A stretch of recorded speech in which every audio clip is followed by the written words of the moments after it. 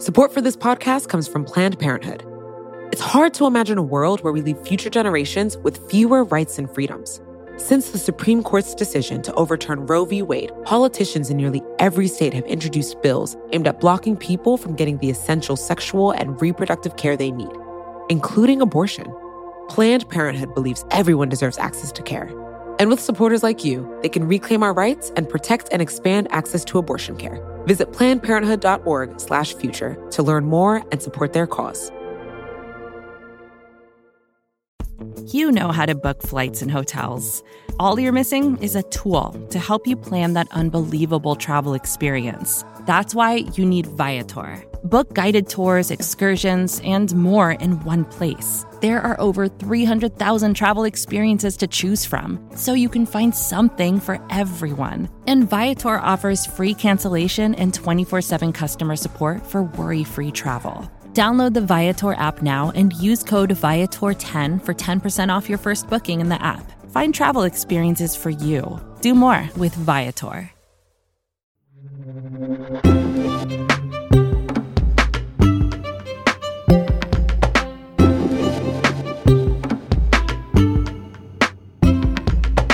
Remember President Trump's travel ban? It's been a while, right? But the travel ban is back. In fact, it just got an update. So it's going to go into effect starting February 22nd, which is next Saturday. It got kind of buried in the news cycle a few weeks ago, but now it's really for real. Nicole Nerea covers immigration at Vox, and she's been covering Travel Ban 2.0. 6 new countries are on the list. Myanmar, Eritrea, Kyrgyzstan, Nigeria, Sudan, and Tanzania are now being added, but the restrictions differ by country and only affect people trying to permanently immigrate to the U.S. rather than all travelers. Okay. So what exactly will it mean for people from Myanmar, Eritrea, Kyrgyzstan, Nigeria, Sudan, and Tanzania? Immigrants from Kyrgyzstan, Myanmar, Eritrea, and Nigeria will no longer be able to obtain green cards or visas that provide a path to a green card, but they will be able to come to the U.S. on temporary visas, including those for foreign workers, tourists, and students. The proclamation also bars citizens of those countries, as well as Sudan and Tanzania, from participating in what's called the Diversity Visa Lottery. It was introduced in 1986. That's a program that Trump has been trying to dismantle for years. And under that program, 50,000 applicants from countries with low levels of immigration to the U.S. are selected at random to be offered green cards. But refugees and existing visa holders won't be affected. So what's the reason President Trump is giving for expanding his so-called travel ban? We have to be safe. Our country has to be safe. You see what's going on in the world.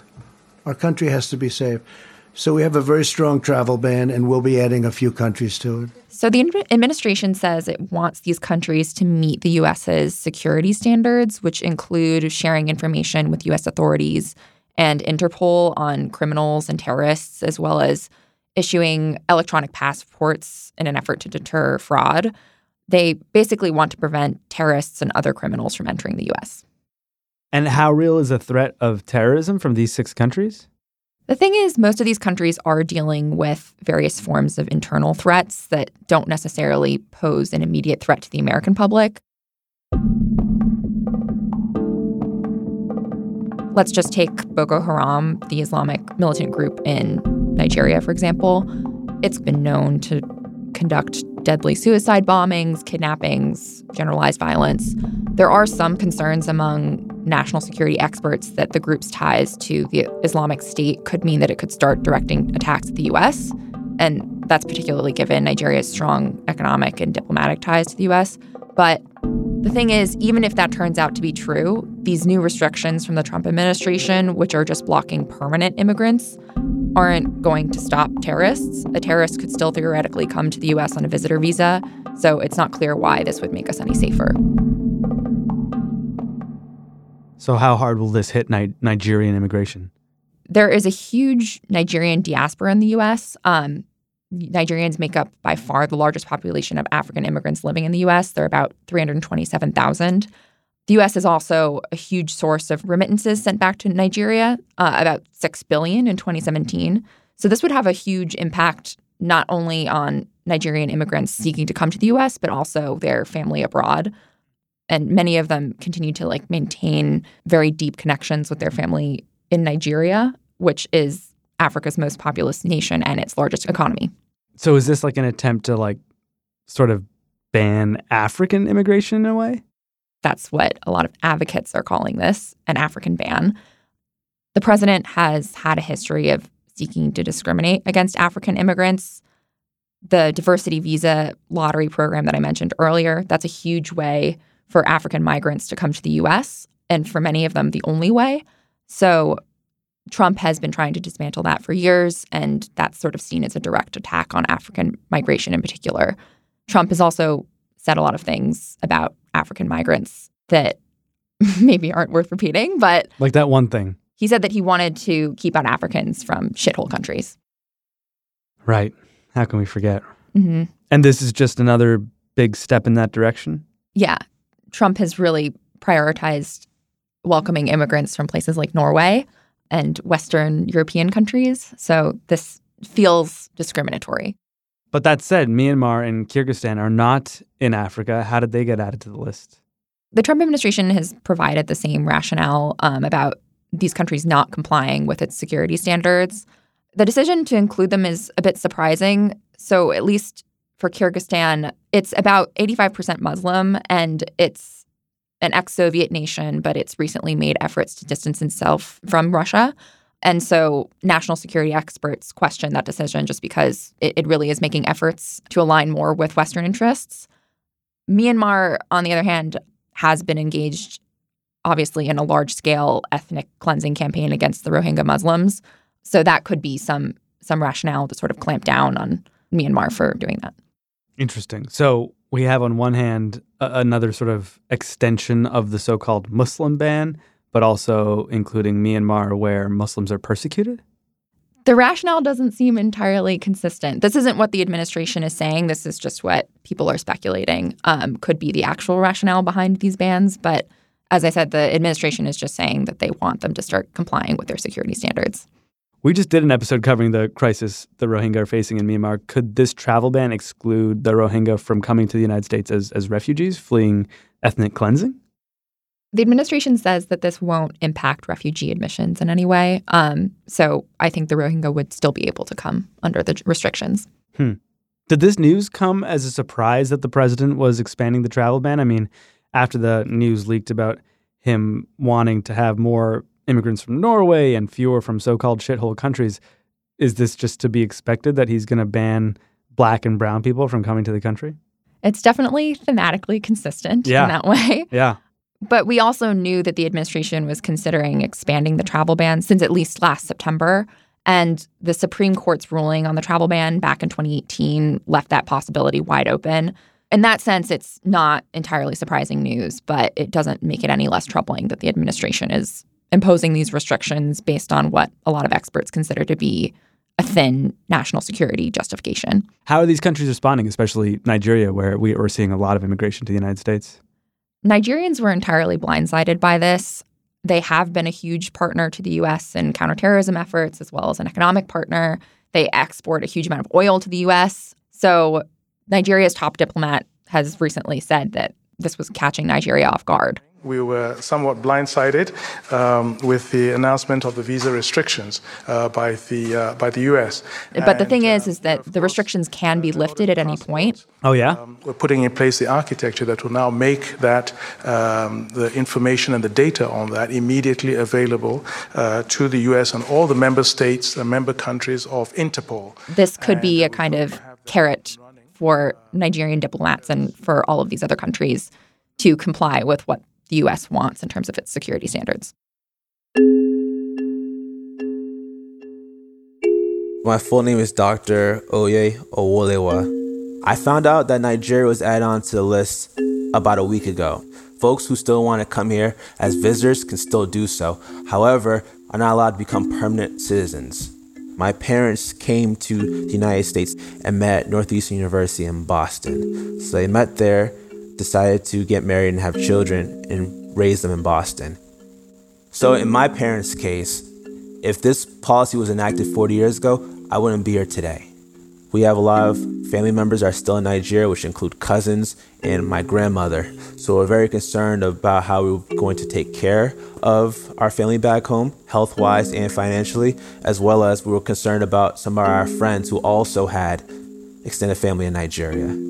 I was extremely upset because this was again part of Donald Trump's racist and xenophobic agenda.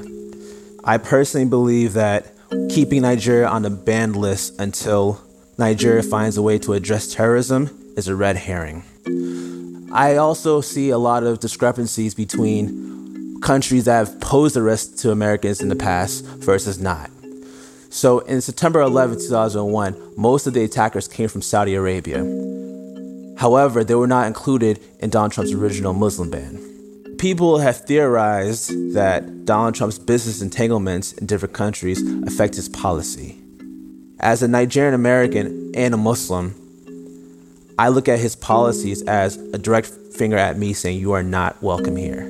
Even though I've done my best to provide for my community, I take care of my family, I still feel like I am not good enough for Donald Trump.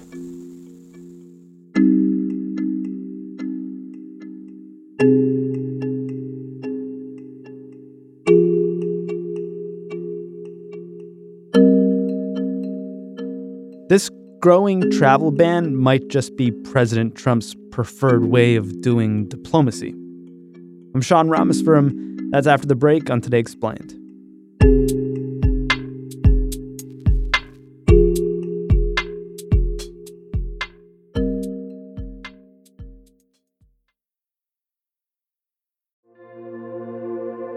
Support for this podcast comes from Planned Parenthood. Your body is your own. That's why Planned Parenthood is committed to ensuring that everyone has the information and resources they need to make their own decisions about their bodies, including abortion care. Today, lawmakers who oppose abortion are challenging Planned Parenthood. Affordable, high-quality basic health care for more than 2 million people is at stake. Planned Parenthood believes that health care is a basic human right. That's why they fight every day to push for common-sense policies that protect our right to control our own bodies. They also work tirelessly to oppose the onslaught of new policies aimed at interfering with personal decisions best left to patients and their doctors. They won't give up, and they won't back down. You can join Planned Parenthood in the fight to help make sure that the next generation can decide their own futures. The organization needs your support now more than ever. With supporters like you, they can reclaim our rights and protect and expand access to abortion care. Visit PlannedParenthood.org/future to learn more and support their cause. Support for this show comes from Slack. You're a growing business, and you can't afford to slow down. If anything, you could probably use a few more hours in the day. That's why the most successful growing businesses are working together in Slack. Slack is where work happens, with all your people, data, and information in one AI-powered place. Start a call instantly in huddles and ditch cumbersome calendar invites. Or build an automation with Workflow Builder to take routine tasks off your plate. No coding required. Grow your business in Slack. Visit slack.com to get started.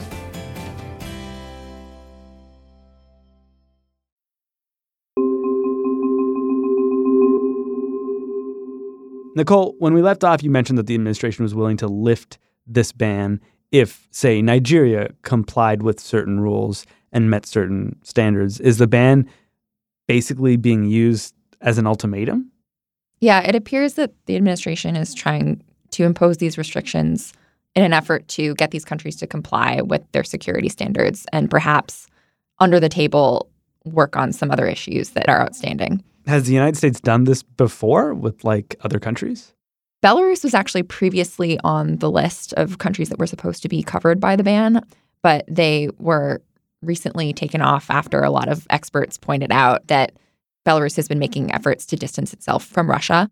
It kind of would have been nice to see Belarus on the list, like a country with, more white people.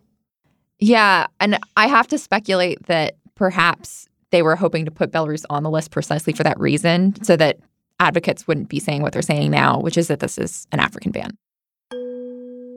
Do we know if the administration is doing any, back channel diplomacy like this with other countries where they're threatening putting a country on a list like this in exchange for some diplomatic end? So at least the U.S.'s relationship with Mexico has really taken on a theme like that. At the White House today, President Trump showed reporters a piece of paper that he claims is a secret agreement with Mexico to stop Central American migrants heading to the U.S. They threatened to impose tariffs on all Mexican goods unless Mexico complied with what Trump wanted to do on immigration enforcement. Immigration agents in southern Mexico seemed eager to prove they're cracking down on Central American immigrants. Mexico ultimately complied with what the administration wanted them to do, which is impose the National Guard on their southern border to prevent migrants from coming up to the U.S.-Mexico border and trying to cross. So they appear to be pulling what looks like a family, their children as well, off of this one van. They've been checking people's documents. They pull them out of the car and take them into custody. Trump is trying to sort of arm twist countries into doing what he wants. With immigration bans and tariffs? Yes. I mean, when you talk about this like not working out with Belarus and Mexico, it feels like this is all but an actual form of diplomacy that the Trump administration is resorting to here. Is that what this is? Trump likes to take the strongman approach, and that's definitely what he's been doing in the case of imposing these bans. He knows that if he can bully a country into doing something, then why wouldn't he? And indeed, like we've seen a total gutting of the State Department under his tenure. He thinks that a lot of diplomats are kind of soft. As compared to the immigration enforcement arms of the Department of Homeland Security. He's been investing in those heavily, while there's been a huge brain drain from the State Department with senior officials leaving under discontent. The problem is, though, that this comes at a major cost. What might result from this sort of shift in diplomatic approach? It really could be the fraying of U.S. relations with a lot of these countries, which have been strong U.S. partners in the past. I'm not sure how Nigeria is going to interpret this in the long term, or how Nigerian immigrants in the U.S. are going to interpret this in the long term. But this definitely feels like a blow to them. They are some of the most successful immigrants that the U.S. has. They're highly educated. They are going into fields like medicine, comparable to other classes of immigrants. And Nigeria is a major oil exporter to the U.S. So there's a lot on the line here for U.S. relations with Nigeria. Also, this ban would affect almost 1.2 billion people on the African continent. Plus, there are a lot of interests at stake in some of these countries where China and Russia are having competing interests with the U.S. So Chinese, Turkish, Russian, and British firms are all trying to sort of stake out their place in the future economy. So this ban really could distance the U.S. from African nations at a time that's critical economically.